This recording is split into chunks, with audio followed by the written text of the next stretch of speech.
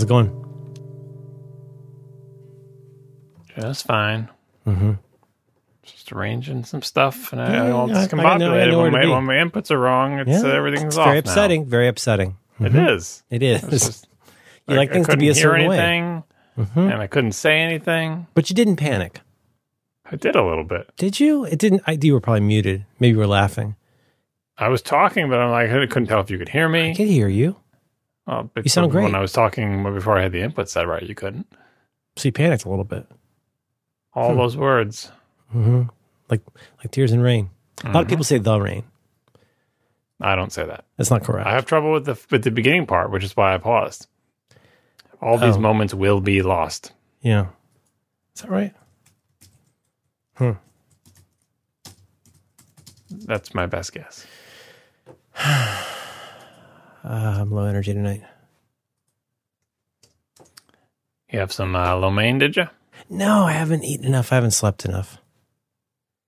You're on the nap. You're still doing the naps, right? I'm trying. See, today was a compressed day. This actually leads to one of my suggested topics. Because we've been trying a new thing at our house. And I don't want to get ahead of ourselves. All right, well, I'll save it for the topic because we will talk about that. I think it's a good one. What, should I mention it? Sure. Well, I love to get a nap. I try to build in a little bit of nap time. When I start sleeping better at night, I will take fewer naps, but I really try to work in a nap when I can.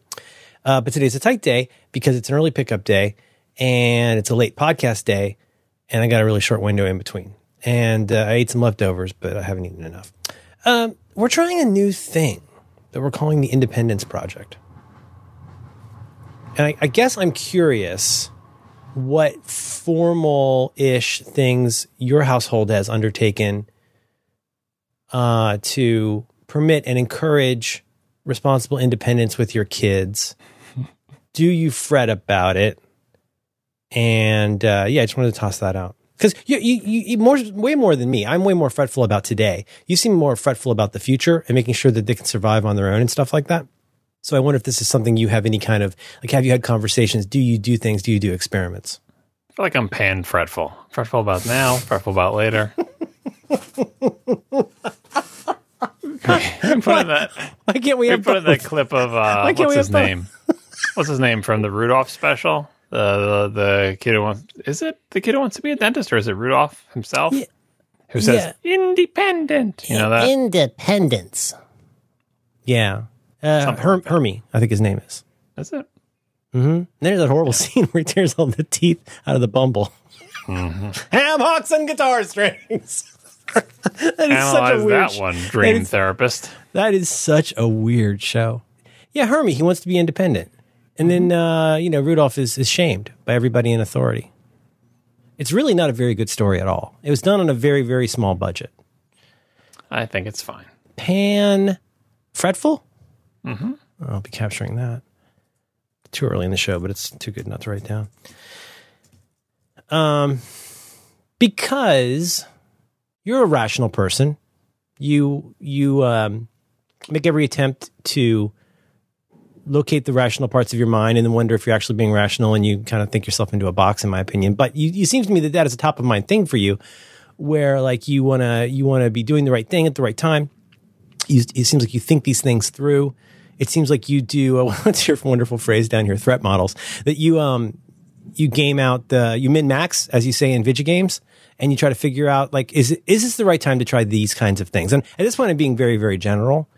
But, this starts at a very young age where it's as simple as how long can you be out of the room before your kid has a fit? And then you eventually move up through stuff like, you go to the bathroom by yourself, or you go to, the gendered bathroom that you can go in or not go in, and you go to a sleepover, and there's all those kinds of little things. But do you have anything like that you've been, especially with your daughter, I'm thinking, maybe I guess with your son, it's probably even more important at this point. Well, having the two it makes a very good comparison because, especially since, they're with them being offset by age and having different personalities, it can go a couple different ways. If the older one is more independent than the younger one, then that I feel like works out naturally that the older one does all sorts of things first because they're older, right? Mm-hmm. And that the younger one always trails behind and is the baby. And complains that they don't get to do all the things the older one does. Yeah, but still, that if they're less independent than the older one, then it works out. Like that they recognize that they're not ready to do those things, both because they're younger and because they just are less independent, right? But I've got the reverse situation where my younger one is more independent than my older. So the way it works out is that very often both kids, even though they're separated by 3 years, both kids end up doing, crossing new independence milestones more or less at the same time almost often. And that's a little bit weird, right? I mean, I think one of the great example is riding bikes. I could not get my son to ride a bike without training wheels. He was just, the possibility that he might fall off or that it would be difficult or hard was just enough to keep him away. He was like, nope, don't try to teach me, don't want to know anything. My daughter more or less learned on her own with only mild encouragement. And then once he saw his little sister riding a bike, all of a sudden that put enough of a fire under his butt. He's like, all right, well, I guess I will try this for literally 30 seconds, and lo and behold, you can do it. Mm-hmm. They were both really old by the time they did it. So that's the dynamic I have going, that daughter is much more independent, but my son is older. And so I'm constantly trying to figure out when the right time for each individual child is to do each thing and to still have some semblance of reasonableness about the age gap. And that, like, very often, though my daughter might want to do something, the 3-year age gap means she's really not quite ready for it. So to try to, keep her expectations reasonable, while also making sure I'm pushing my son to, do more stuff. So I guess specific examples. How does in follow up? How does he respond? As much as you're comfortable saying, how does he respond to the various kinds of nudging? Is he mad? Is he dismissive? Is he? Both my kids don't want to hear anything I have to say about anything. You always they say don't want that. to be. They don't want to be instructed on how to do anything. They don't want any advice. They don't want any suggestions. They don't want to be taught anything. They don't want to hear any information that is in my head, and they certainly don't want to be told to do anything that they don't want to do. So, yeah, they're done. They're done with that. The closest you can do with nudging is like indirect nudging, where you put them in situations or you tell them they have to do something, and then they just do it, right? And my daughter is mostly the reverse, telling her she can't do something. But very often, especially my daughter, but she's more independent, she just ignores me and does whatever she wants anyway. Dares me to do something about it. So she's willful. Yeah. And she's, I don't know, like, she's still got that little kid type of thing where, little kids, like, they think when they close their eyes, they become invisible, right? Yeah, right. Little kids are terrible at hide and seek. Right. Or if they're sort of this magical thinking of, like, believing that if they say they knock over some breakable thing and it breaks on the floor, if they run away and hide, that's a reasonable way to deal with the situation, because if they can't see it, you can. If I'm hidden, I won't get in trouble, right? Yeah. So my daughter obviously is much older than thinking that she's invisible when she closes her eyes, but she has the same kind of magical thinking where if I call to her and ask her to do something, she will pretend that she can't hear me and run away as fast as she can. Mm-hmm. If she has to go somewhere, Legally, she's getting exercise. Yeah, if she has to go somewhere that she doesn't want to go, she will, in the time right before the thing, she'll ask to do some activity that will take her away. Oh, I'm going to go for a walk, okay? And she won't come back until after the time that you have to leave to take her to the thing that she doesn't want to do. Well, you just drop that one. She goes off for walks on her own? Yeah, wow. No, but anything like that, or even just she'll immediately have to go to the bathroom and stay in there for a long time, right? Oh, we get that. We get that right around bedtime is suddenly the time that the action happens. Also, we get a lot of projects that pop up at the most inopportune times, like the sewing kit comes out and the yarn comes out, and like I sent you that what she did to her iPhone case, where she likes to sew things onto her iPhone case. Those kind of projects come up like in the minutes where like we already should really be getting shoes on. They slow walk. Yeah, although very often that's just their unawareness of time. But like I notice it more in these situations where she knows there's something coming up that she doesn't want to do, and she will plan to not be in the house. And so like even like that's pretty cunning. You got to give her credit. That is cunning. It's not that cunning because we all know she's doing it, and she denies it. And like I said, also the running away when you call and just pretend, oh, I can't hear you. No, I just didn't hear you. That's all it was. Like plausible deniability. She's all into that. It's just like the most. Kind of like the same thing with the vegetarianism we just talked about last episode, where phase one of vegetarianism for her was to eat dinner but refuse to eat the meat on the plate and not say anything about it. And I didn't think when she did that all of a sudden she's becoming a vegetarian, because very often she doesn't want to eat things on her plate. But I noticed specifically you didn't eat the two things that I would have thought you ate first because they're your favorite, right? You didn't eat the chicken, right? Right. But that was her. That's her first, rather than just saying, hey, guess what, I'm a vegetarian now. She's always got to do, the sort of, it's not passive aggressive, but it's more like, it can be a kind of framing, because she's kind of gone from being one man's draft dodger is another man's conscientious objector. Like she's making it into something that is not about the absence of the chicken parts, but about the presence of the vegetarianism. I think it was more like she didn't want to come out and say she was, but wanted to be one, in the same way when I call her and she knows that I'm going to ask her to pick up like her shoes off the floor, that she runs away and pretends she can't hear me, right? That it's just that maybe if I do this, it'll just be a thing that I never have to deal with. Maybe I just won't eat the meat and I just won't say anything. The next day, she had resigned herself that she has to tell somebody that she's a vegetarian. Not that we cared one way or the other. It's like, okay, fine, but that would have been better to say last night instead of just not eating your meat and not saying anything. Right. So I think we got off track on the independence things. But yeah, she does go for walks, and she has been doing that for a long time. I'm going out for a walk, and I'm going out for a bike ride. Where are you going to go? I don't know, just around. And then I try to set parameters. Can't cross this road, can't cross that road. Don't do this, stay on the sidewalk. The parameters have changed over the years. But she mostly ignores what we tell her. Investigation has revealed that she mostly ignores it. The main way we found this out is because she would say, I'm going to go take the dog for a walk, and the dog has a GPS, therefore now she has a GPS. So it's say, don't cross road, whatever. She totally crosses road, whatever. Just goes all over the place and then comes back. So she's very independent. She's always looking to push boundaries to go and do more things on her own. And so it's mostly just like she wanted to walk to school since she was like in third grade, and our school is like across two fairly busy. Well, yeah, roads. That was one of the big genesis of this project for us, was the wanting to walk to school. But in fairness, you're getting at something way more interesting than what I was getting at, I think. Which is I was going to talk more about our reactions to cutting the cord, but it's also interesting that. I mean, true, when we say independence, the kind of independence I'm talking about is like you do this thing when we're not around and you follow all of these rules very carefully, that we've really laid out and practiced and tried. And I can tell you some of this stuff. It's kind of hilarious, the sort of like slow approach that we've done to these independence projects. But it's also interesting because what is independence really?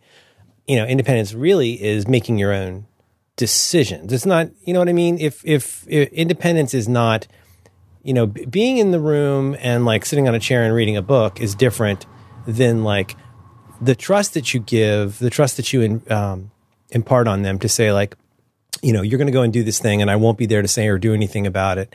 And now you are being independent because you have the ability to exercise decision-making in lots of different ways. And of course, how will you deal with the one that always needles me is how will you deal with this if it comes up, right? And I think for most helicopter parents, that's the kind of thing you really think about. It's like, well, what if that comes up? What if somebody knocks on the door? What if you smell smoke? All that kind of stuff. But it's interesting though, because ultimately what you want her to I'm filling in your words here, but you eventually want her to be truly independent and to be able to make those decisions. How do you feel when the dog GPS gives her away? Because I'm kind of proud of my kid when she fools me. I mean, I don't want her to be, She's not very good at fooling. Like that's the whole thing with most of the things. Yeah, but I mean, they're trying. We've talked about this before. How like there is, on the one hand, there is the instinct to do what you want to do, regardless of what your parents said. But on the other hand, we've both had the shared experience. We had different reactions to the experience of finding candy wrappers in your kid's room. My reaction was, on the other hand, is the even stronger desire to never clean up after yourself, which is like, and if she was being at all devious, it would be like, let me make even the most token effort to hide my disobedience. Right. But no, the desire to never clean up anything you do is the strongest thing in her entire like worldview. So everything that she does, there's ample evidence everywhere. And the thing is, the policy I've been trying, this is probably some geopolitical analogy to this that I'm not grasping right now. We need John Ryer to tell me. But the policy I've been trying is like whatever messes she makes, I will always make her clean up eventually. So what I'm trying to get through, and I've told this so many times, like, look, if you don't clean it up right after you do it, you're going to have to clean it up eventually anyway. There is no avoiding. Do you really do that? You do that and stick to it. You don't ever just clean it up yourself. No, that's the whole thing, right? Like I had her clean up. Like she cleaned up her cereal bowl at like 7 p.m. this weekend, right? Just because it was always there, and I would remind her to do it, and she would not do it, and eventually it's like, look, the cereal bowl is not going away. There is no, by skipping cleaning it up, by consciously skipping cleaning it up in the moment, all you're doing is making yourself get nagged all day and have to do it anyway, and that message is not getting through. Mm-hmm. Like it is still more desirable to not do it in the moment and to delay and deal with the nagging and then eventually have to do it. That's still preferable to proactively doing it in the moment. So we're still working on that. Mm-hmm. But maybe I need a different strategy. But anyway, yeah, she has, if she had any decent amount of deviousness, she could even make a small effort to become less obvious. Maybe it's a long con, because the short con is where you get really tripped up. The worst, we got clocked. My friend Sam and I got clocked really bad in high school. It's a very long story. We ended up, you could say, hosting a party. We had a bunch of friends who were drunk and driving around and came to the house. And Sam and I made the executive decision to say, look, we should let them stay here and we'll sort of, shepherd this. I think we might have had a beer, but mostly it was our friends being real rowdy. And like, we were like, they should not be driving. Like let's do that. And we were, of course, that night after everybody finally, I got driven home or slept on a couch or whatever, we cleaned everything. And we got clocked because the place was cleaner than when his parents had left. And they were like, this is the first time that my 16, 17-year-old son has ever had the house cleaner when I arrived than when I left. And it totally gave us away. That's a short con. We blew it on that one. It's a rookie mistake. It was a rookie mistake. Yeah. But the, I don't know. I mean, I'm glad my kid's not super devious, but your kid's ambitious. She's really ambitious. She seems like she's very ambitious in her creativity and like in her projects that she does. And, I think that's to be applauded. I don't have to take care of her. Yeah, that's why, for the most part, I'm not, like, why, like, if she wants to be independent, why are you stopping her from doing anything? It's mostly, I'm just trying to build reasonable habits, as in, you can't just leave a path of destruction behind you and assume elves will come and clean up after you, because that's not a good life habit to get into. And safety. In third grade, you are just simply not ready to cross these very busy roads. You're just not. Someone will call Child Protective Services if we let you walk to school by yourself, right? So when am I ready, right? At a certain point, she is ready, and then she does it. But even then, it's so difficult. You probably have an easier time because your daughter seems a little bit more receptive to your street crossing instructions. But you get to cross the street with her many times. Yeah, but it sucks because she's like, there's we're at a fairly suburban neighborhood, but the street that she's crossing, as you hear with the train going by, is it's pretty crazy, and like, we almost get hit, every couple weeks. But you've done it so many times with her. Like you have done the street crossing with her a lot of times. It gives you an opportunity to observe what is she like during street crossing. When we said that, my wife and I both said that, which was, it sound like the old people that we are, but we're like, the way that you behave yourself when you're with us is going to be a big indicator of when you show us that you're ready to do things without us. Mm-hmm. So, I know you think it's dorky, and we've been doing it since you're 3, but I'd like to hear you say left, right, left when you cross the street, I did the whole pilot program when both my kids were younger to say, we're going to cross the street together, but you're in charge of when it's safe to cross. Oh, I do that all the time. Right. And it's very difficult because both kids had a lot of difficulty actually assuming responsibility. because they knew they're not paying, that they're we not were paying there. any attention. I mean, and Right, like they don't actually turn their head. They don't actually look because they know like that I'm watching like a hawk, and if I will pull them back by, I won't let them get hit by a car because I'm there. And so it's very difficult to know like what is it going to be like the first time when I'm not there? Will they behave differently, or will they just assume that Magic Ghost Daddy is there with them, paying attention so they don't need to? Plus, you've got that weird spider sense. I imagine that I have. But when like sometimes you see somebody coming down the road and you just know they're not going to do a good stop. Like you get this, or when you're going to be in a blind spot for somebody. There's all the things that you just know from years of walking and driving. But I always, this is when I listen to my better angels, I am aware that habits are like a muscle that you exercise. That whatever you do a lot, whatever you do often, whatever you do as a default is who you are. And that's where the consistency thing comes in and is so difficult.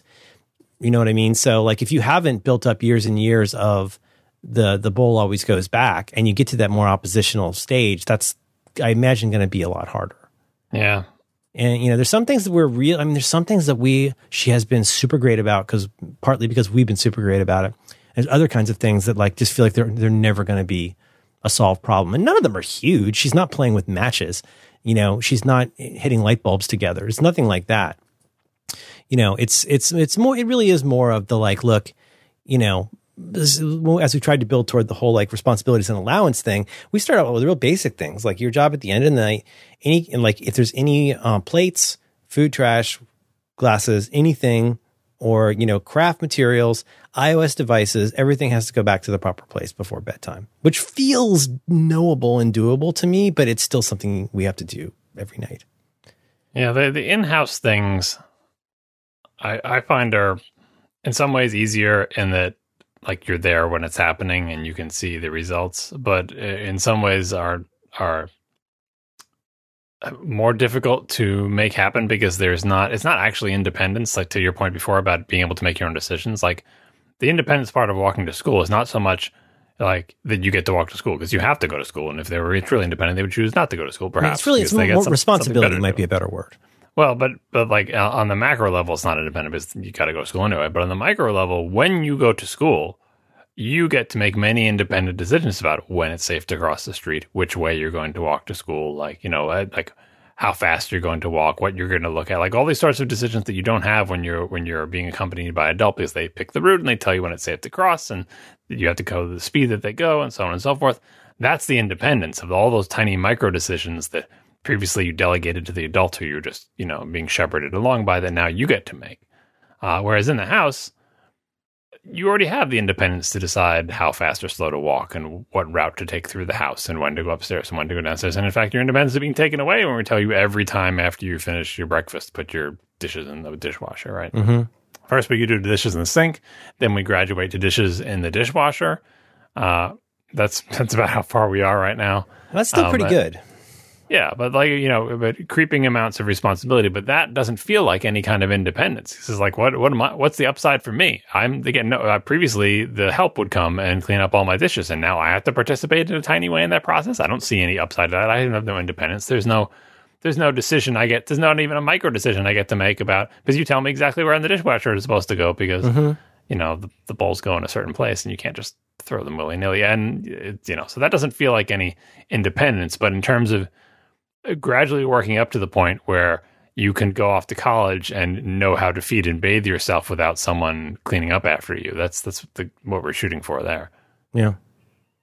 So what things, as your daughter actually, well, you said you're experimenting with it. Who's the driver here? Is your daughter saying, I want to do this thing that requires independence, or are you saying you should do this thing? No, it's been an interesting little miniature journey. The walking to school thing has been around for a while, and you end up finding, if you're me, end up finding yourself saying those kinds of silly things like, well, every family's different, every person's different, every kid is different, every situation's different. So like our neighbor kid started walking, the kid like 3 houses down, who's now in middle school, started walking to school by himself around her age. And we would walk to school with him sometimes in the morning and talk. And so, she sees that kind of stuff. She sees, like I say, every family's different. But in the same way that like every time we cross the street, not every time, but I always say, remember, we go when we go. We don't go when everybody else goes. Like there is this weird like hive reflex in a city like this, probably where you live too, where the crossing light changes, the crossing light doesn't change, but like 1 to 3 people in the front of the pack start walking and everybody else naturally starts walking after them. And I always try to say, like, don't do that. Like, go when you know it's ready, not when everybody else does it. Yeah, that's like a near impossibility. I've already been rehearsing in my head for years what I'm going to tell my kids about driving in similar situations, because that's something comes up all the time in driving. Driving is a whole other thing. And the consequences are, potentially even worse due to the speeds involved in terms of they could kill somebody else versus just them getting killed, right? But it's the same exact thing. Like, say you're trying to make a left turn on a busy road and it's hard to wait for a clear spot and the person behind you honks. Suddenly you are incredibly more motivated, especially as a new driver, to go when otherwise you would not have gone because it doesn't look like it's clear and your judgment's crappy because you're a new driver anyway, and that's how you end up. Or maybe you're running late for like when you were supposed to be home. There's these different factors that could make you make a strange decision. Right. And then but in both cases with the person honking behind you and the people deciding to cross when they cross, it's just this incredible peer pressure that's like practically impossible to resist, Yeah. But so she started in on this thing where she basically she practically gave a PowerPoint. Like she was like, I want to start being at home by myself. And we were like, that seems like a good idea. Did she have the class at school about it? No, but she had a pretty good American Girl book about it. That's the same thing. It's accredited, right? Just because they teach it at school doesn't make it good. There's a lot of stuff I wish I could unteach that they learn at school. I was never taught this at school, but both of my kids had, I forget what grade they had it in, but they had an actual like one day thing. I don't even remember if it was in school or after school. It was like what you need to know to be home by yourself. Yeah. And it was given, I think, before a time when anyone would actually leave their kids at home, just as sort of like a preparatory thing. And I think it covered like not answering the door, what happens if there's a fire, don't play with matches or knives and poison. Like I don't even know. For us too. Knives and fire both came up with us as well. Yeah, I mean, the American Girl book comes with actually a pretty good little booklet, like a workbook that you fill in with your parents, and it's actually I don't know, you can think it's silly. I think it's kind of a good idea. And you walk through and you go like, okay, you do stuff like write down the phone numbers, but then you also write down the answers to questions, like what am I allowed to do? What am I allowed to do when I come home? How far from the house am I allowed to go? Am I allowed to go outside? Am I allowed to have friends over? Am I allowed to use the phone, the computer, et cetera, stuff like that? And then, we'd say, yes, you can do this thing. If homework is done, if this happens, call us or text us. And, but I thought that was good because that gave us a good context for talking about all these things. And then you do stuff like, well, what are your various options for these things? There's the whole, like, if you think there's a fire, what do you do? I think the bigger concern, bigger than a fire, is like if you think there's a fire. That's the really interesting one. There's a fire, you're going to run out of the house. But like, what do you do if like there's some kind of like weird thing like that? You think they're going to run out of the house. If there's a fire, chances are good that kids will try to do something to make the fire go away because they're afraid they'll get in trouble because kids are stupid. They are stupid. But also mine would probably be like, well, wait till I finish this level. Yeah. So there's nothing that can be done. There's nothing that can be done until I finish this level. Or ignore it or run away and just be very quiet and maybe the fire won't hear you. That's right. Close your eyes.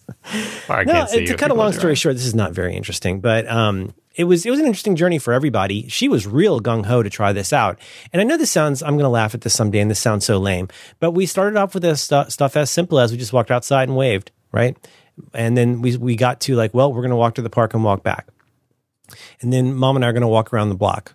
And then, like, during that time, she got all of your scissors and all of your good pencils and squirreled them away. And all the Strike Anywhere matches. That's right. And then, so eventually we've gotten up to now, like, I don't know, probably 6 or 8 times, depending on like pickup day. I will see her off at the corner, and I make her show me the key, and she knows the drill. We don't have to say it anymore. Like, when you get home, the second you get home, you text us, say you're there. And it's pretty much her time then. Like, homework is mostly, a couple years ago, we started doing this thing that's mostly worked out, which is homework is your job. Like we actually got really good advice from one teacher who was like, tell them it's their decision. Like it's up to them. And they were like, I think with her, especially you can do this. You could say you got these 4 days until you turn in the homework. She knows what needs to be done. Let her budget the time. And it actually works out mostly pretty well, except for when it's a disaster.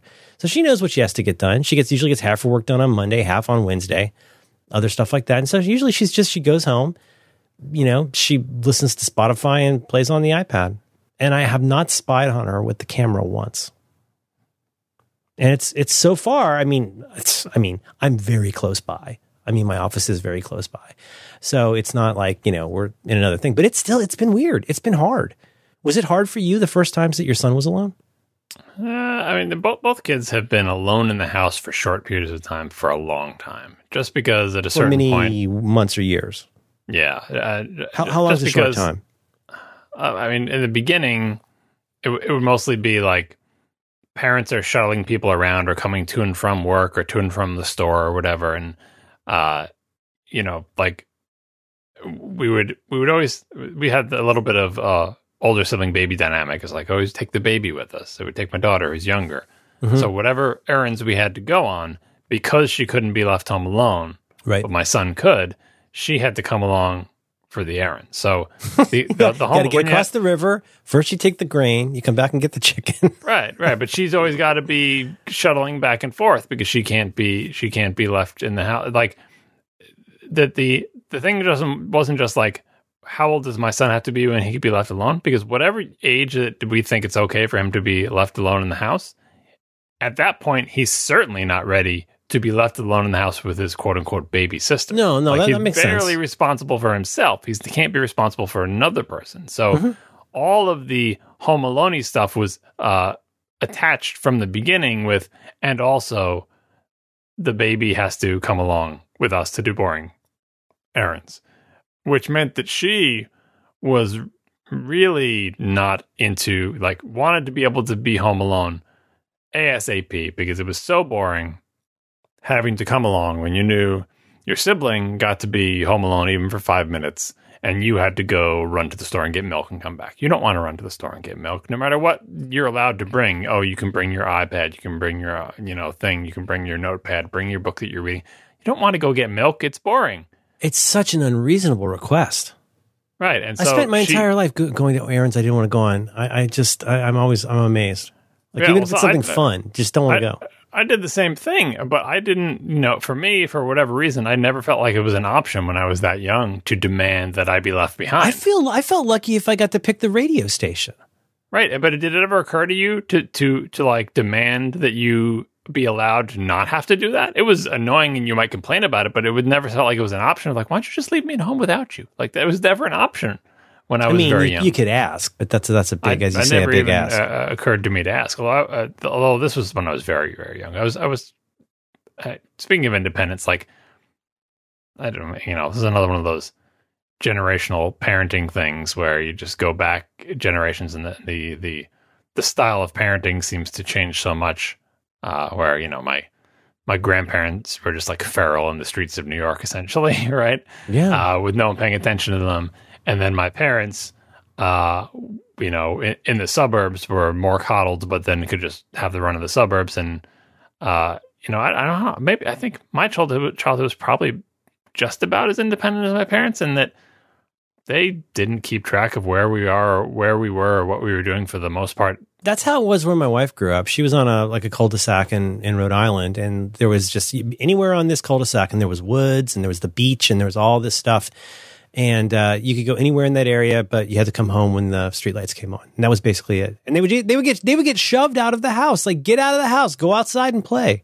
And like whatever limits were supposedly set, immediately violated. Like when I was in kindergarten, I and my friend rode our little BMX bicycles to the hardware store to buy rope and pulleys, which we were going to use to build things with rope and pulleys. How old? That boys build kindergarten. That is ambitious. And the hardware store was, it was not in the neighborhood. It was down several highways, right? Like it was far, and it was on roads that you're not even supposed to have bicycles on, where cars are going 60 miles an hour.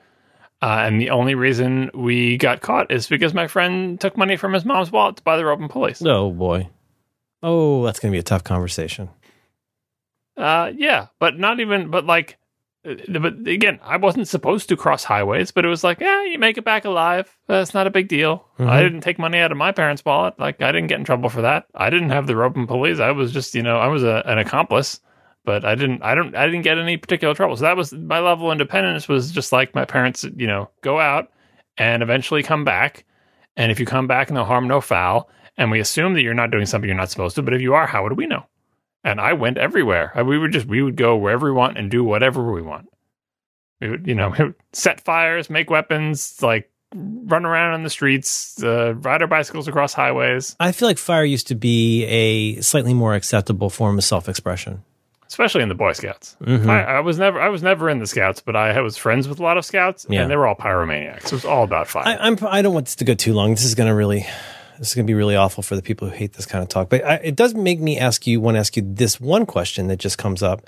We both, despite ourselves, I think sometimes find ourselves going like, oh, this is what it was like. And, on the one hand, we had to do this. On the other hand, this was the expectation and da-da-da. How and when do you think it can be useful to do an X and Y comparison of how things used to be and how they are now?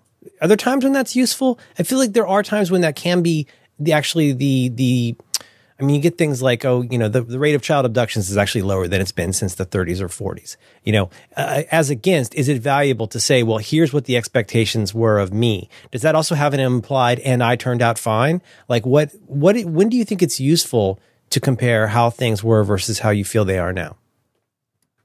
So the thing where it's like, we were allowed to roam free and ride our bikes to the hardware store when we were in kindergarten. Like, I never use that as an example because I look back at that and I'm horrified, right? I don't say, and I turned out fine, therefore you should do the same thing. No, I don't even tell my kids these stories to put ideas into their head. I don't want them to know what I did when I was a kid. I don't want them to do the things that I was doing. I think it was incredibly dangerous, and it's amazing I'm alive. Like I said, and I think maybe not kindergarten, maybe it was like first grade. I jumped off the roof of the abandoned elementary school just to see if we could do it. I think it's probably the highest thing I've ever jumped off of to this day.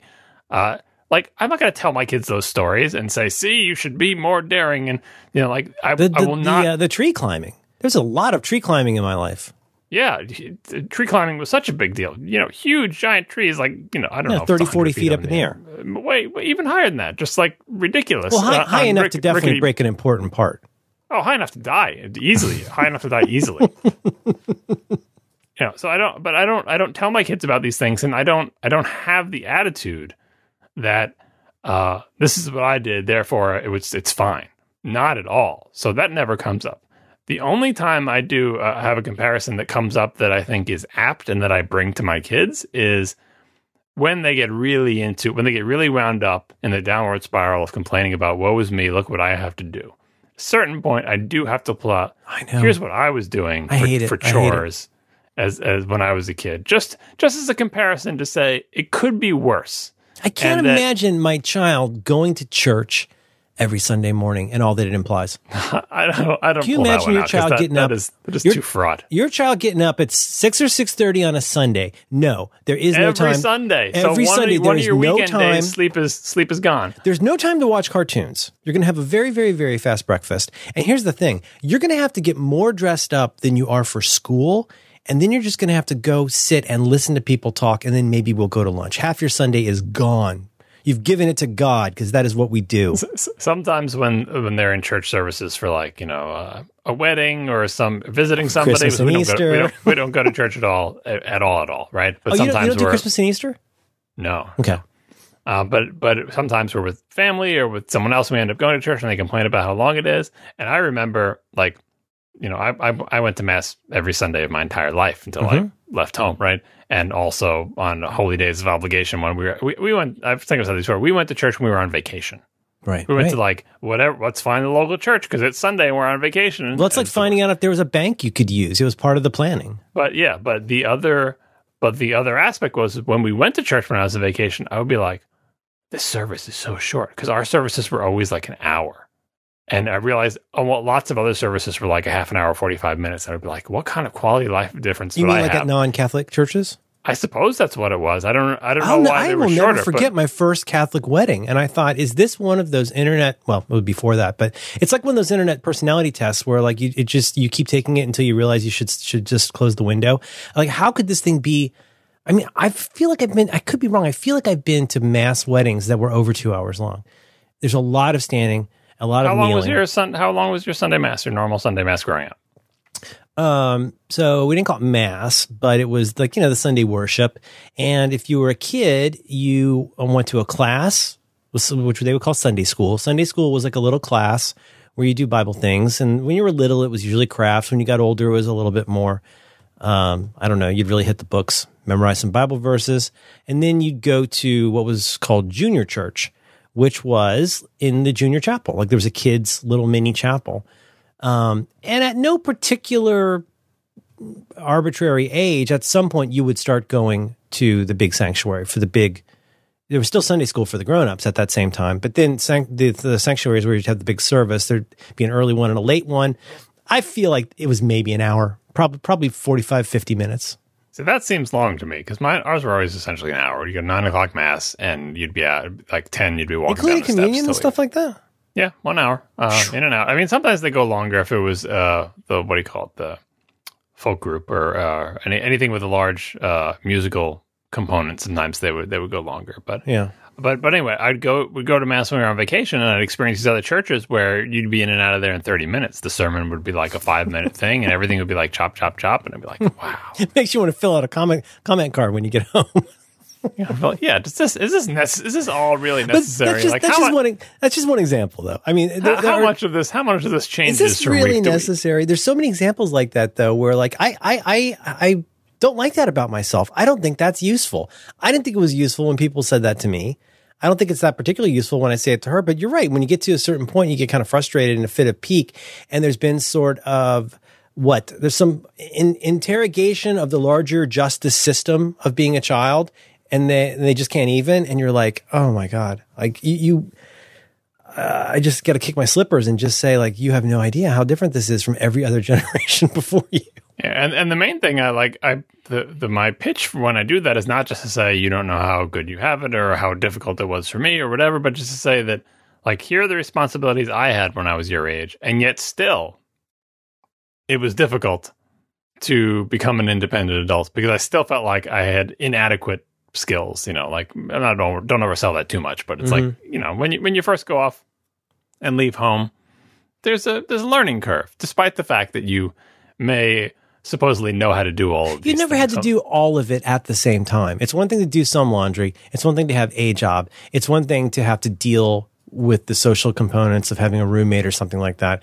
But it's really inescapable. When you go to college or you go off on your own, it's you really can't prepare for how overwhelming it can be at first. Yeah, and and I tell them about the struggles that I had and say, so I had more responsibility sooner and yet still had struggles. So you should get on that and not push back with all your might against any increase in responsibility that comes with an increase in age, because I always tell them, like, you're not going to turn 18 and magically know how to do all this stuff. Right, it doesn't come in a packet on your 18th birthday, and now you know how to do it. Right, you have to learn it now. There's no coronation. And unlike your daughter with the homework, you can't say, "Well, you've got X number of years to do this, so just space it out." They'll be like, "No, I'll save it all for 30 seconds before I turn 18, and then I'll learn everything I need to know about taking care of myself." Your mother would sleep on the bed, and I would sleep on a little mat. Yeah, we don't go too far into that because I'm going to encourage. I still have a lot to tell my daughter. Encourage cohabitation. I'm doling out a lot of the life stories and anecdotes real slow, like. you got to wait to hand out all the good ones about all your illicit drug use and. Yeah, she's seen the picture of me in the Fred Flintstone car and had some questions about that because I specifically mention my future child in the sign that I'm holding. Mm-hmm. Yeah. You mostly got questions about your hair, I'm sure, though. I had a bandana on.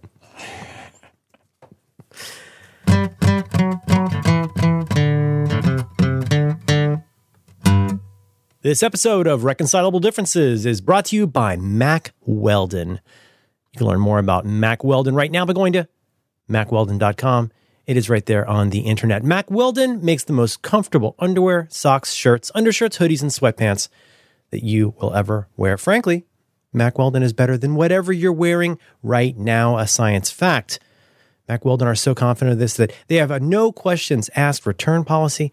Mack Weldon are assured that you're going to be super comfortable in whatever you buy, and if for any reason you don't like your first pair of underwear, you can keep them. They'll refund you, no questions asked. But there's so much more than underwear. They also have shirts, such wonderful shirts. As we speak right now, as I record this, there is a FedEx truck in San Francisco, California, that is going to bring me a improbably large number of Mack Weldon stuff that I have bought with my own money. I got some T-shirts coming. I got some Pima cotton long sleeve tees coming. I got some socks coming because I'm a huge fan of Mack Weldon, like for real. Like I actually for real really like them. Here's what they told us to say: by pairing premium fabrics, meticulous attention to detail, and a simple shopping experience. It's a very simple shopping experience. Mack Weldon delivers a new level of daily comfort straight to your door. They make undershirts that stay tucked in. This is true. Socks that stay up. Story checks out. And waistbands that don't roll. No rolls. Everything they make is made with premium cotton blended with natural fibers. And their website is built to get you in and out as quickly as possible. They don't waste your time. This is true. It's a very easy to use website. You can also reorder things from them. I do a lot of that. They're a really good website and they make really nice clothes. And Mack Weldon, they also have a line of silver underwear and shirts that are naturally antimicrobial, which means they eliminate odor. Go check that out. That is some very cool science stuff. Not only do Mack Weldon's underwear, socks, and shirts look good, they perform well too. They're good for working out, going to work, traveling, or just for everyday life. Listeners of this show can get 20% off their first order at MackWeldon.com. You just got to use that very special offer code DIFFS at checkout. That's DIFFS. Oh, thank you so much to Mack Weldon for supporting Reconcilable Differences and all of Relay FM. I'm proud of my kid. She's done really well so far. I mean, so far, she's been avoiding the knives.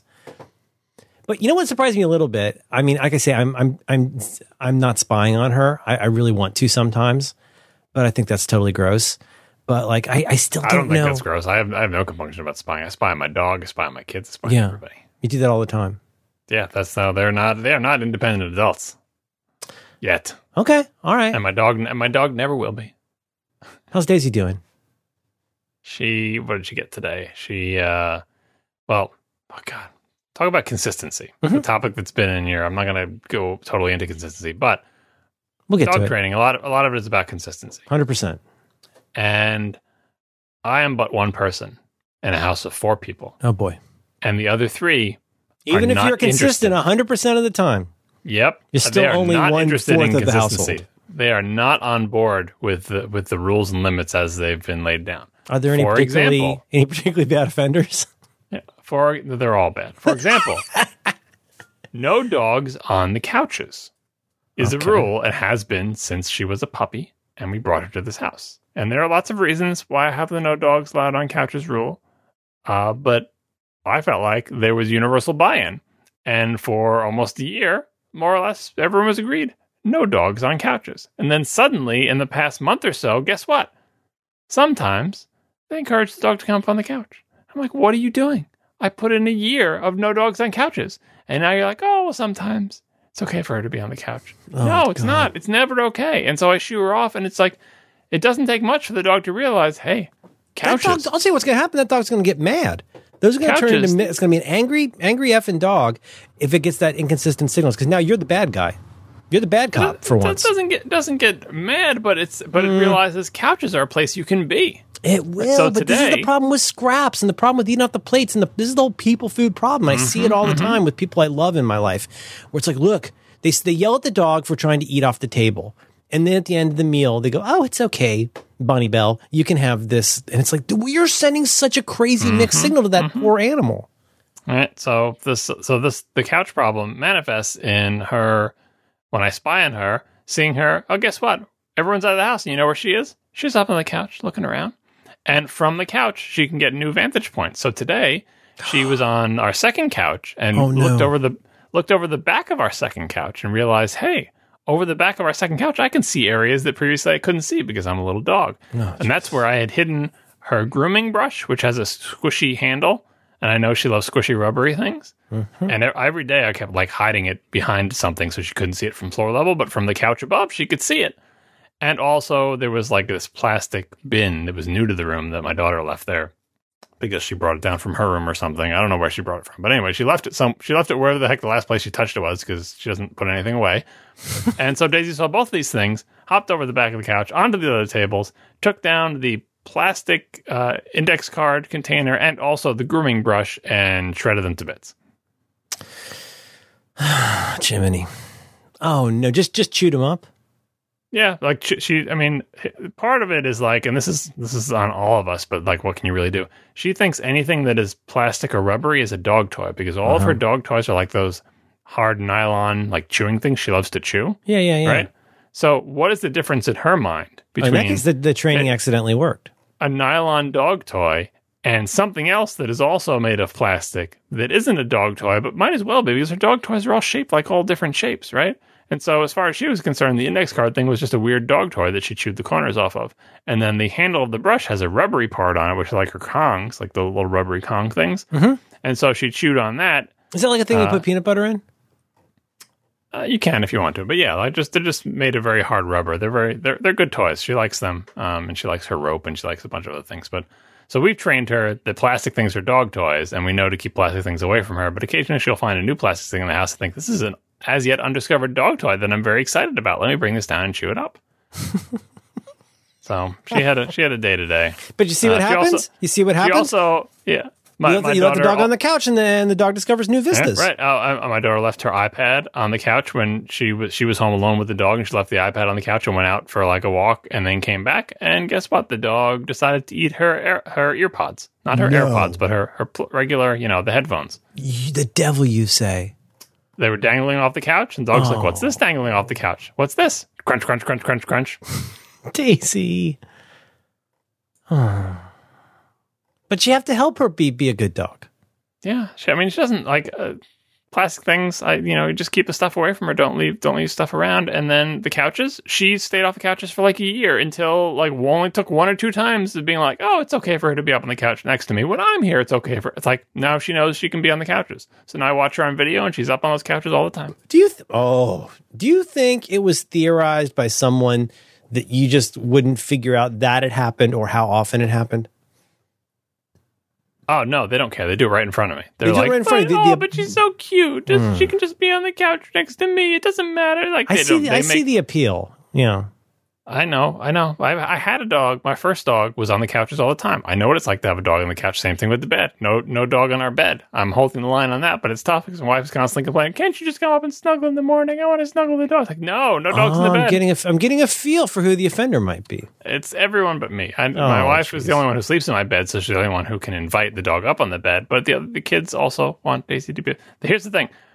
Daisy's allowed on the kids' beds. The kids invite them up on their beds. So far, we've been able to hold the line on that to distinguish. Yeah, you want the dog in your bed? I tried to fight it, but I couldn't. Right, so both kids allow the dog on their bed, so their beds are filled with dog hair. Have fun with that. I still do not allow the dog in our bed. So she has jumped up in our bed a couple times, and I have pushed her off immediately and made it clear that no dogs in our bed. So far, that's mostly working. Although we do keep our bedroom entirely closed when we're going. For now. Yeah, it's tough. That's the consistency. Like I'm thwarted. I'm the only one with the discipline to enforce any kind of consistency. But there's no consistency unless there's full consistency. I know. That's what I'm getting at. It's You're the nut. You're the nut here. Mm-hmm. Has it sent another picture of your crusty cat? Look at her sweet precious angel. She loves to be on the bed. Look at her. I like how someone is trying to do a good job of getting the disgusting brown gunk out of her face. But now it just looks like she is a white cat whose face has been stained with brown gunk and then someone scrubbed it out. We clean and clean and clean that sweet precious angel. Where does the gunk come from? She exudes it. She's a hideous freak of nature over generations. Come out of her eyes? It's got to be her eyes, She's got a kind of vulval flap. She's got kind of like a yum kind of thing. Is that where the brown stuff is growing? It comes out of all parts of her. She's a Persian. People have deliberately messed with her cardiovascular system, her pulmonary system. Which one is the breathing one? Look at that sweet angel. Look at that face. We probably have time for a. Did you want to give our audience some follow up? Did you want to give our audience some follow up on how your TV went? You were going to have a big dance party at your house, and you had concerns that your TV was going to tip over. Would you tell our listeners how that went? So we had my daughter's birthday slumber party, and a bunch of 11-year-old girls came over, and they made a tremendous amount of noise and a very large mess. They had an actual food fight for a brief period of time, which I do not recommend. Now, is that something that you had said ahead of time was going to be okay? Nope. Okay. Nope. They were doing a make your own cupcake with various toppings type thing, and that at some point, I wasn't in the room when this happened, which is good because I think I would not have handled it well. At some point, a brief food fight did break out. I came to see the aftermath, which was my wife cleaning icing and cupcakes off of the floor. And I asked her, how did that much cupcake and icing get onto the floor that far from the table? And she told me they had a brief food fight. Said, that's not sanctioned. No, not at all. Anyway, they did. The girls at that age, I've discovered, I think you talked about this a little on ATP, that yes, they do love all talking to the lady in a cylinder, but also sometimes they just scream for no reason. And just suddenly everyone will scream. They're very loud. Even just screaming. The talking is very loud. Talking over each other and winning the talking over by being at a higher volume. They're very loud. Lots, and they talk a lot. Anyway. Well, one of the centerpieces of this was going to be that your daughter got was it a Switch game that was going to be one of those Dance Dance Revolution kind of games? Just Dance, not Just Dance Revolution. Just Dance, which is a game that her friends are familiar enough. It's the whole reason she asked for it, because her friends have it. They're asking, what year did she have? It's Just Dance, insert year number. Just Dance 2016, 2017, 2018. We got the 2018 version. We had that for the Wii. Yeah, okay. It's a franchise. It's not a particularly good game. No. And so she wanted to do that. We got the game before, and we kept saying, you should play the game before your friends get here, because if you've never played it before, you should have some familiarity with it. So we did. We played it with her a couple days before to get a feel for the game. The menu system in that game is infuriating. It is not a well-designed game, because what you want to do with a party game is be able to say, okay, now your turn, now my turn, now my turn, now your turn, and swap back and forth and make it crystal clear which controller is controlling which person on the screen. Yeah. And if you want to have an avatar for yourself and pick avatars and make funny avatars and names for the players, make it easy to switch between them, right? And this game fails on both of those things. The menus are very difficult to navigate. There's these annoying, unskippable animations every time a menu transitions, during which all your controls are locked out, but it still remembers what you press. So if you press it at the wrong time, it will do a second operation after the animation. It's a really bad game. It was very confusing. Anyway, so they did this activity, all of them, and it's not just it's a two-person game, so you got the two Switch little controller thingies, one in each person holds it in their hand. So those two people are playing the game, but the rest of the girls also wanted to participate, even though they're not holding a controller, because it's just fun to do, right? Mm-hmm. So now you've got 4 or 5 girls. That's a lot of motion. That's a lot all doing the dance at the same time in front of the television. Does it involve occasional jumping? Yes, it does. And going to the floor and standing back up and all sorts of rhythmic things going on. John, your house is not built to accommodate that kind of movement. All in theory and time with each other, right? So, sympathetic vibrations. Mm-hmm, mm-hmm. So I'm there and I'm trying to take pictures of the kids doing dance party because it's fun and I want to take video of it and, save it to embarrass them later in life, as parents do. Yep. And they know I'm there, and usually my daughter is mortified that I exist, but now she's too busy having fun at the party, so she doesn't care, so I'm taking pictures. So my move was, well, first of all, there's not a lot of room in the room with 5 11-year-olds dancing around. So my move was to get between them and the television on the floor to act as a human buffer. And your cover was that I'm taking pictures? But I was, because the only place I could take pictures otherwise would be the backs of all of their heads. So if I wanted to get a picture of anyone's face, remember, they're facing the television. There's no place for me to get around them on the side or anything. The only place I can be is behind them or directly in front of them. So I got directly in front, down on the ground, taking pictures up at them and videos up at them doing the dance to try to keep them away from the television. But all the while, I'm sitting right under the television, which is shaking back and forth and back and forth and back. So if this television's coming down, it's going to land on my head and kill me, which which would be a poetic way for me to go out trying to protect my television, right? Oh, God, that would be the worst. And boy, did this television move. It shook It was the ultimate burn-in. It shook a lot. It does have a very big base, and I did, you could do the mental math on exactly how much it would have to tip to actually upend itself, and I think it would actually be very difficult. But boy, this TV moved a lot, and I just endured it and waited patiently for them to get bored with the game and switch to the next activity, which was watching a movie, which I vastly preferred. So we all survived. No one broke the switch at all. Oh, and I forget, my wife joined in too, but she loves these dance games. So now I had her along with 4 or 5 11-year-olds all dancing.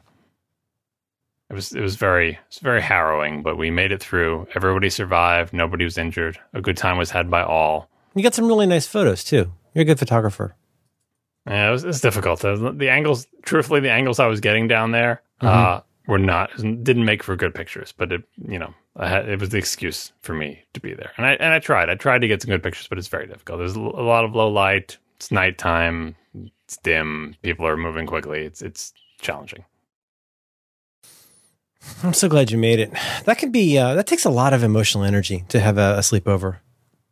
We got. I think I told you one time we got way too ambitious. So her last sleepover, I think there were 4 or 5 girls, and we got 2 adjoining hotel rooms and had like a fancy sleepover. The year before that, I'm going to remember this wrong, but whatever number I pick, it's larger than that. I think it was something like 12, like 11 girls, 8 girls, 12 girls.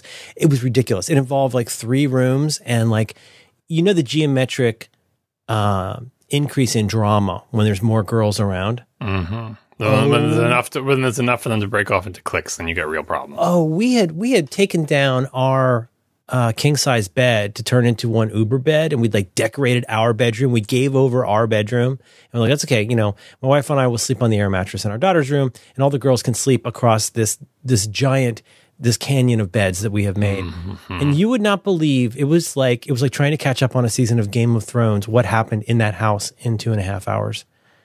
Because you've also got the factor of, I don't know if we've talked about this, but when you do a sleepover, you have the factor of, on the one hand, there's one kid who's going to want to go to bed way earlier than everybody else. You go down the bell curve. You got another girl over here who she's going to be reading and talking until 4 a.m. Maybe she's hitting like a siren or something. But the difference, that could be 5 hours between like when one wants to go to bed and when one finally, and in between, there was so much factionalization. And it was like playing a game of diplomacy where 2 girls, they get mad at the other girls and they just want to read. So they go to here and then they'd have a fight. And then at the end, there was one girl sleeping on our 2 king size mattresses.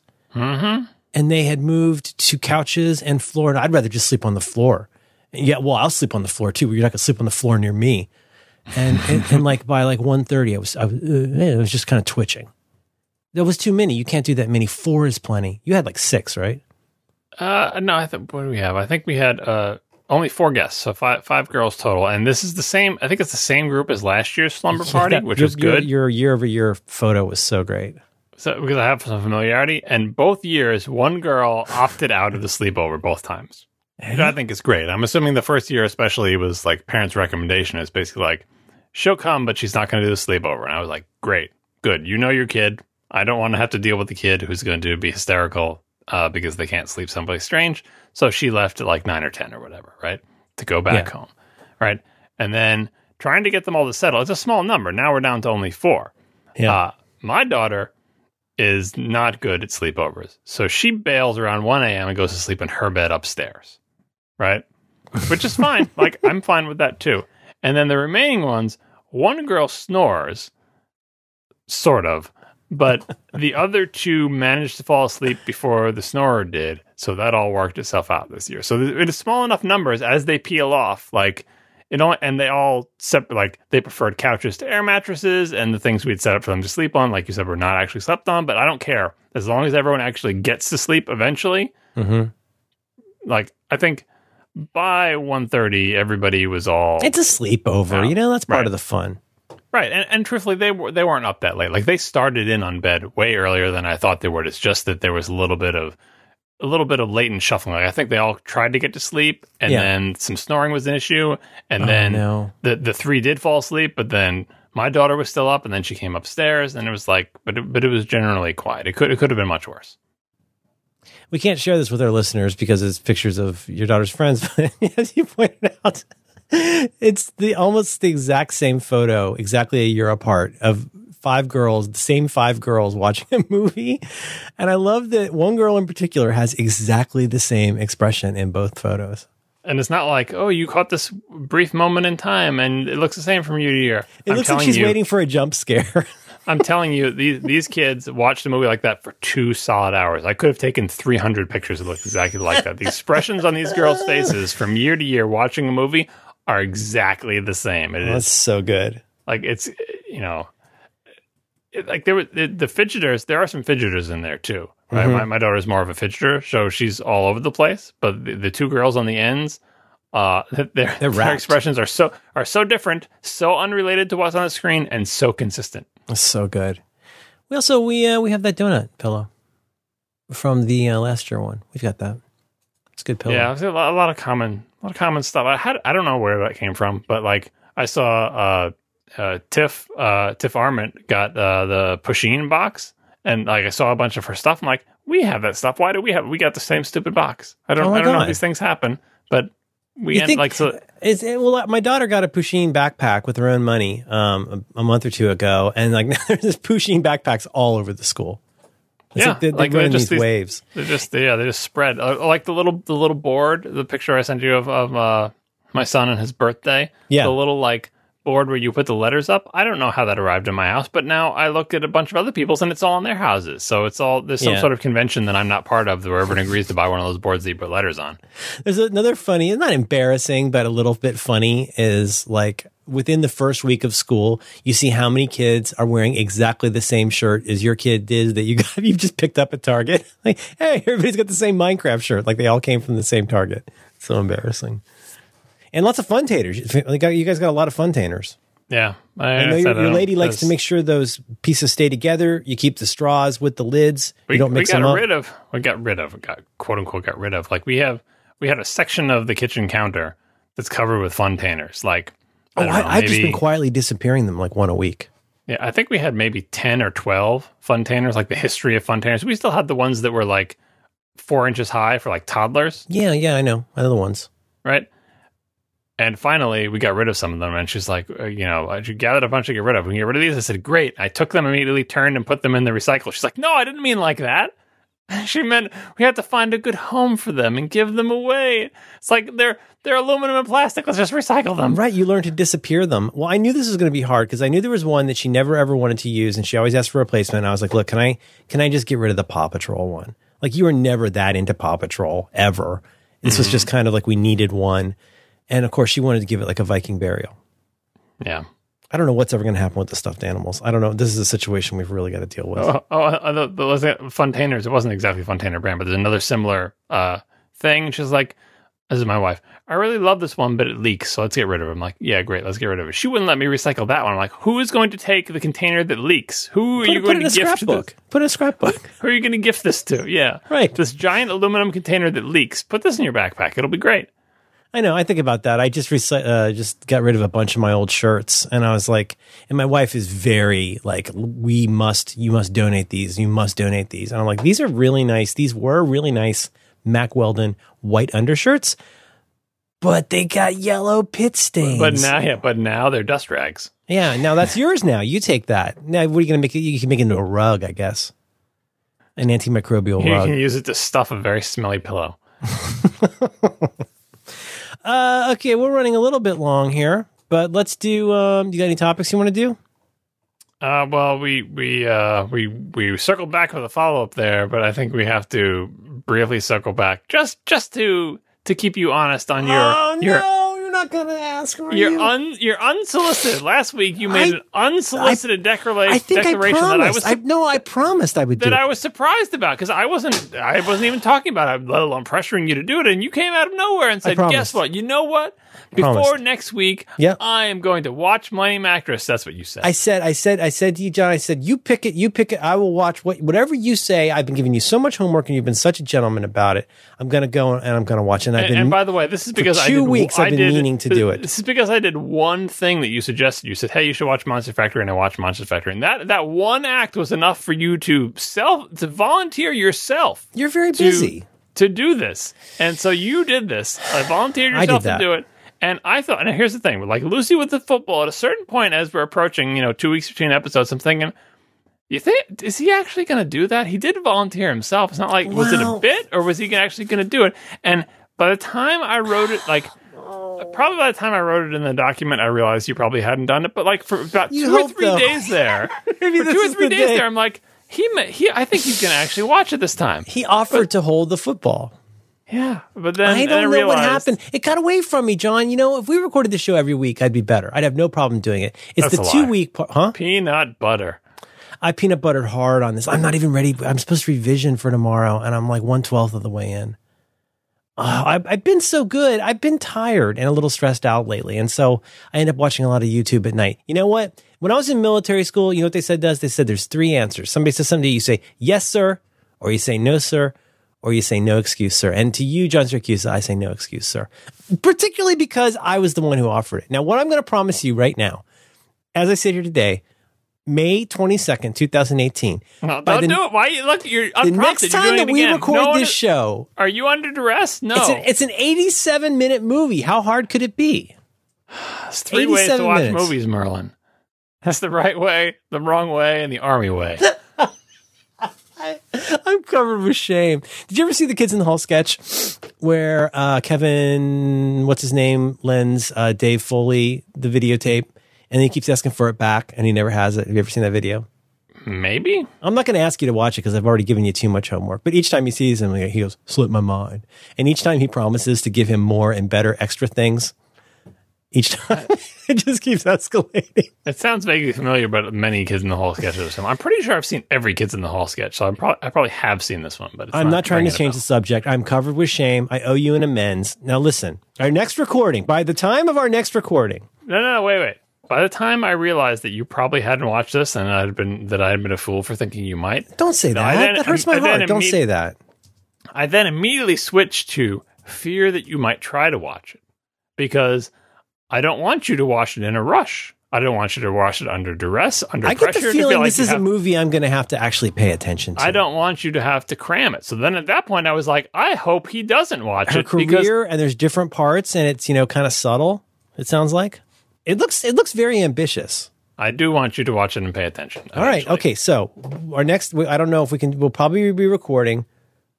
I can't do the math on this. It's too late in the month for me to do the math. But the next time that we record, I'm going to make a concerted, I'm going to set aside, Satan, get thee behind me. Move these base videos out of the way. Move all of these, who sang this Les Mis song best videos. Move these out of the way. And make room for 87 minutes of it's anime, right? Is that what you call it? It's not manga. Mm-hmm. Okay, I can do that. After this, we're going to schedule it, and I'm going to be ready. I'm going to read Vision. I'm going to read 12 issues of Vision. You don't need to put this kind of pressure on yourself. Don't I, John? I feel like when you're ready, you'll know. Yeah. Don't pre-announce. Under promise and over deliver. Yeah, sometime in December, that kind of thing. Sometime before you're dead. Let's. It's on the list. I mean, let's time box this. All right. Yeah. Should we keep doing the show? It's fine. It seems so simple.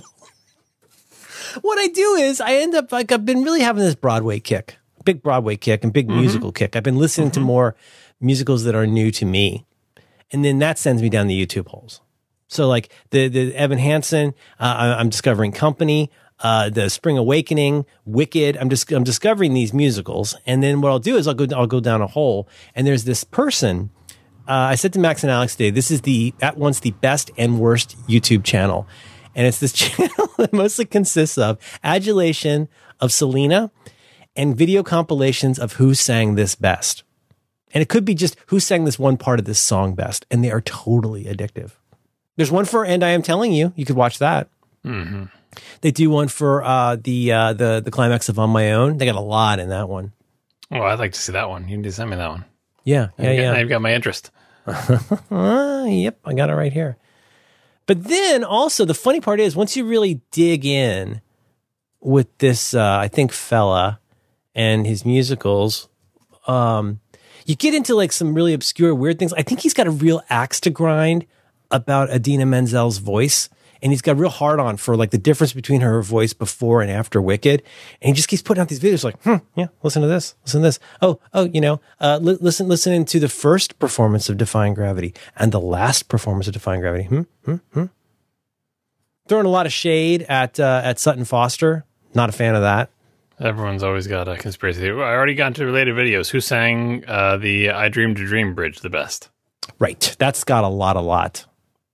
There's a lot of thumbnail good. image is our friend Anne Hathaway at her most pathetic. She's in that one. The On My Own ones are good. It's just a little short bit, little climax. Sometimes, yeah. Leah Salonga, On My Own, Then and Now.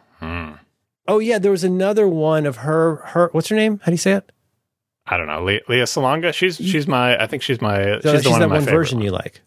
Yep, but mine I think is early. So this 22 years apart one, I think I'm not going to prefer the 22 years later one. Oh, well, you should check out Mr. Golightly's YouTube channel because it is bananas. There's all kinds of stuff like this. Yep, I see the rabbit hole. I see it for what it is. You sympathize with why I didn't watch Millennium Actress because I got this. Because I got Adam talking about bass. I ended up watching Victor Wooten last night. I went down to Victor Wooten hole. You got Rick Beato over here, and what made this song great? I'm watching all of those. And then I get into all the different versions of Defying Gravity from Wicked and all the different ones. And now I'm watching all of those. I'm sitting there practically crying, and it's 11 o'clock, and I haven't watched Millennium Actress. Oh, I have a better time management skills in that you got your video games you play. Right, but even that, like I don't find myself not able to do the things that I'm supposed to do because the things of you promised to your friend. Your internet friend. Exactly. That's what I'm saying. Like it shouldn't be hard. 87 minutes. It's unprompted. It's not right. like, okay. I find the time. I find it the slipped time. my mind. As I sit here right now. I don't even have a nap. Hang on. Right here, I'm going to pull up my calendar. I'm going to look at when I can put this in. Okay. So today. But I don't want you to feel rushed. I want you to watch it when you're not sleepy. You're not foregoing a nap. Mom's got acupuncture then. Okay. It looks like probably, hey, is it, it's not for kids, right? Probably not. I'm going to take that as a no. No, let me think. Well, I'll tell you, the British office is not for kids. Woo! I think there might be some parts that would be scary. Okay, all right. I'll watch it first. I'll watch it probably twice. So we got to record in 2 weeks. Previous. Okay, PPNN. Okay. There are some adult themes, but kids probably won't pick up on them. But there is one or two parts that are a little bit scary. All right, I should be able to. I'm going to make this. I'm going to make it a night job. I'm going to make an early night job. And I'm going to set aside the bass. I'm going to set aside the Defying of Gravity. And I'm going to hunker down on 87 minutes, pure 102 right here, 100% attention on Millennium Actress. One sitting. You're going to make it all the way through from the beginning to the end. All the way? All the way. 87 minutes. Yeah, I believe in you. I can do it. But if you're going in and you don't feel like you're ready for 87 minutes, bail and start over. Push it. That's right. But each time you fail, you must start the level over. Well, don't even start. Don't even start if you feel like I'm not ready for 87 minutes. I'll be asleep in 35. Mm-hmm. Don't start. Okay. All right. And also, by the way, on the nap front, this is a real-time follow-up from the beginning of the program. I had heard that you wish you didn't need a nap. You were saying, boy, I love a good nap, but recently I'd heard you say that you wish you didn't need a nap because on the days when you don't need a nap, or maybe was that you or was that John? That was probably me, and I think what I said was, I don't want to need to take a nap, but I'll stop taking naps when I don't need to anymore. Right, but you don't want to need to. Like I don't want to need to. If I feel like I wake up from a nap and I'm like, whoo, I needed that nap, I probably still need naps. Now, can you correlate this with all your sleep tracking? Like, if your sleep tracker says you got crap sleep, then you need a nap more than you got good sleep? I cannot tell precisely what it... So did you already listen to that episode? Yes. So you heard the thing about how I feel like I sleep better when I'm away from home? That is very perplexing to me. Mm-hmm. And I don't know precisely... She's such an angel. I'm trying to think, why might you sleep better when you're away from home? Does your cat travel with you? When she meows 13 times because she's bored. Like, the cat doesn't travel with you. No, she doesn't. She just sits in her basket and waits for the cat lady to come over and she can run away and hide behind the bed. It's quite an adventure. It wasn't my idea to get a cat. You know what I have gotten pretty good about? I've slept a little bit in the last couple of weeks, but I've gotten pretty good at being in bed by 11. That's one of my tentpole sleep goals is in bed by 11. Because you can't really gauge how well your sleep went until you start going to bed at the same time. And the truth is, like, I am very rarely up past 6:42 for a variety of reasons in the house. 6:42 is when things are really lighting up. Like, that's when stuff is really starting to happen. My daughter's up, she's having an orgasm, she's reading, the cat's walking around, my wife's getting lunch ready. And, at that point, I feel like a layabout, 6:42 a.m. I would love to sleep till 7:30 if I could. But, at 7:30, I'm on my drop-off days, 2 drop-off days a week, we're leaving the house at 7:30. I don't know how you're swinging that you are the last one asleep in your house? Oh, yeah. It's great. They both go to bed earlier. We're going to start some kind of sort of whisper campaign. Oh, now this is interesting. Tell me more about this. Merlin is the last one asleep in his house. I'll just get to that. I'll get the angry wife equivalent of that's fine for Merlin is what I'll get from that. So I should just not even bring it From up. Whom? My wife. Oh, wait. I can't be the last one asleep in the house on a weekday. So you go to bed at the same time? No, but everyone has to get up immediately. And before the kids, and do stuff, and then wake the kids up, and then do stuff with them. Yes. You think I'm a layabout? You think I'm a lard brick? I know you are. That is my because there's a lot of times my wife and I like to hang out and like watch a TV show or do whatever, but it's both of our like bleh time. You know what I mean? Like we're not playing canasta and having lively conversation. It's like this is time to look at the iPhone and relax, or in my case, to like watch a video. But we started watching a Netflix show last night. We both really enjoyed it. So that's going to be our current news show. Evil Genius. Haven't heard of that one. Yeah, Going Cold. It's documentary. I think documentary. Oh, sorry, 4 parts, but that's very interesting. Do you remember when around 2003 there was a strange bank robbery in Erie, Pennsylvania? I do not remember that. Should I remember that? That involved a bomb and a person? Nope. Okay.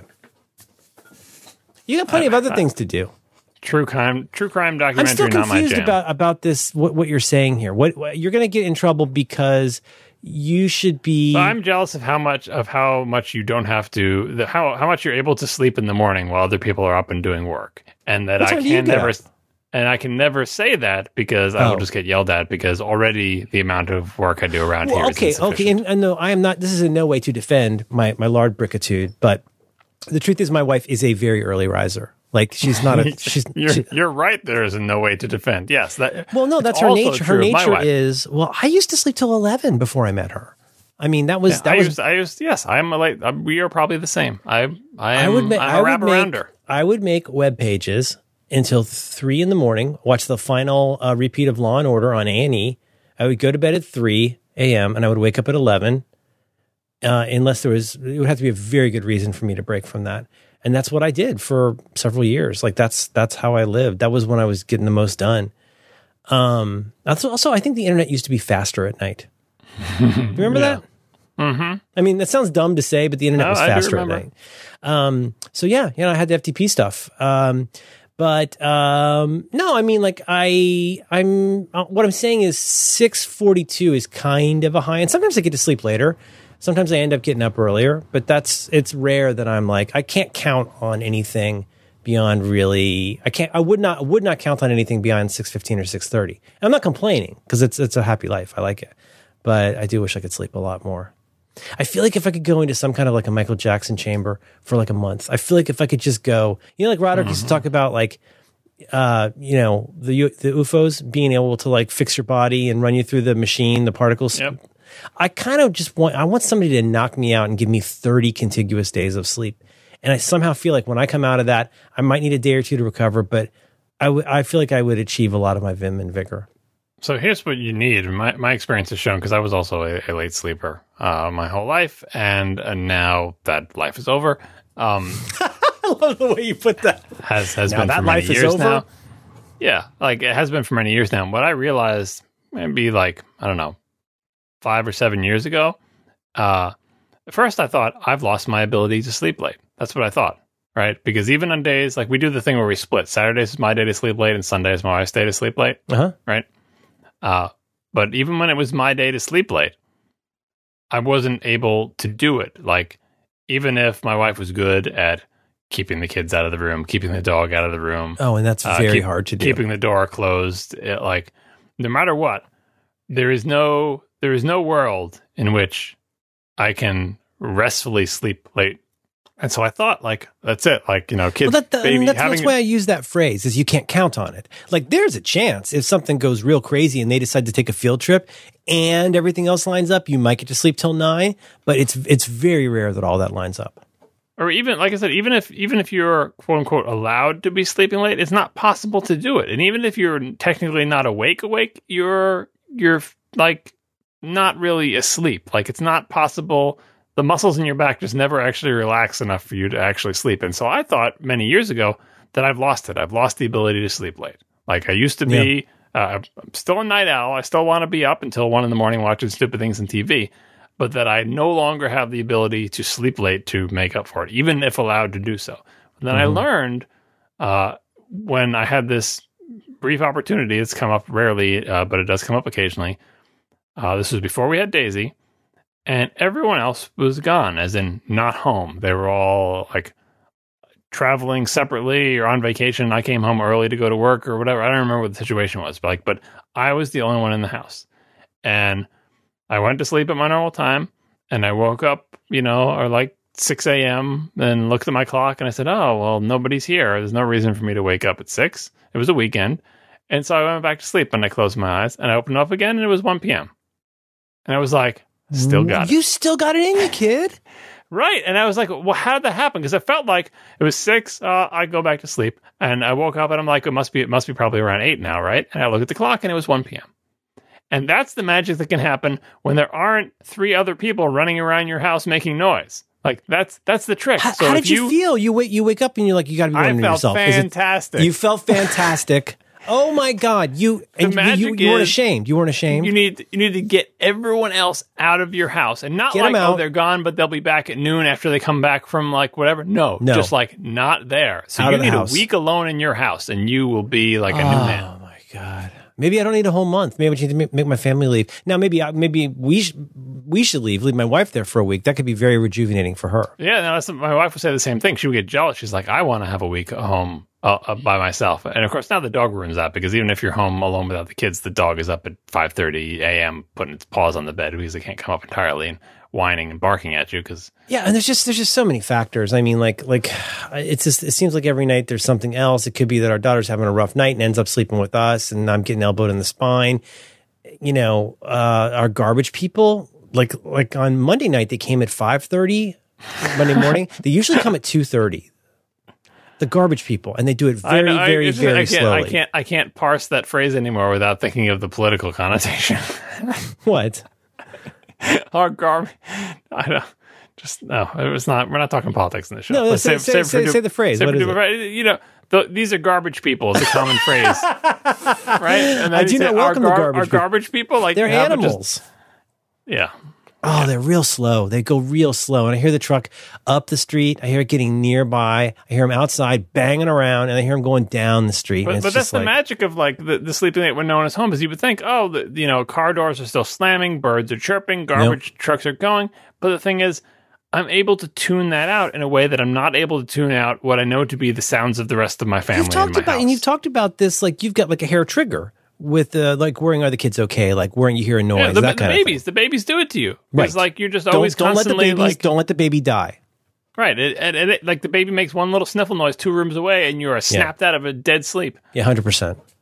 Right. And that just ruins you for the rest of your life. Now, if my children do anything, I'm like, what was that sound? Is that the sound of some heavy thing dropping? Is something breaking? Is something on fire? Or the kids that's even before they start screaming at each other, or my wife's yelling at them or whatever. Like, it's, so they have to not be there, and they have to not be coming back. Because I found sometimes they'll go out in the morning, and then come back. Or my wife would take my son out to the grocery store in the morning while I'm sleeping on my, before my daughter was born. And I'd be like, oh, they'll be gone. But because I know they'll be back in 45 minutes, that whole 45 minutes, I'm just like not able to get back into a deep sleep. Yeah, that amount of time it's a rounding error. Yeah, gosh, we don't have time for a topic. One other funny thing about the LA Independence Project that's been very interesting. So what that means is that I will go, not to be too detailed here, but I pick her up at school like I do every day. and I see her off at the corner. She goes home. And for an hour and 20 minutes, she's on her own. That's the basic experiment. At this point, we'll probably extend it more, try some other things, but that's the basic experiment. So what do? I go back to my office. This has been such a gift for me because ordinarily, on a day like today, I would just be at home doing whatever at home. I'd be, prepping for our show on the laptop, doing whatever. But it's bothering your daughter, apparently, is what you'd be doing. Well, no, we both like to wind down after. We'll do homework together sometimes, or we'll listen to a podcast or something. But a lot of times that is her. I know how stressful it is to be at school all day long. People do not give kids credit. It is very stressful to be in a goddamn school from 7:50 a.m. until 1:50 p.m. And then afterwards, she's got 2 hours of aftercare, and it's like there's no time to be a kid anymore. It's the worst.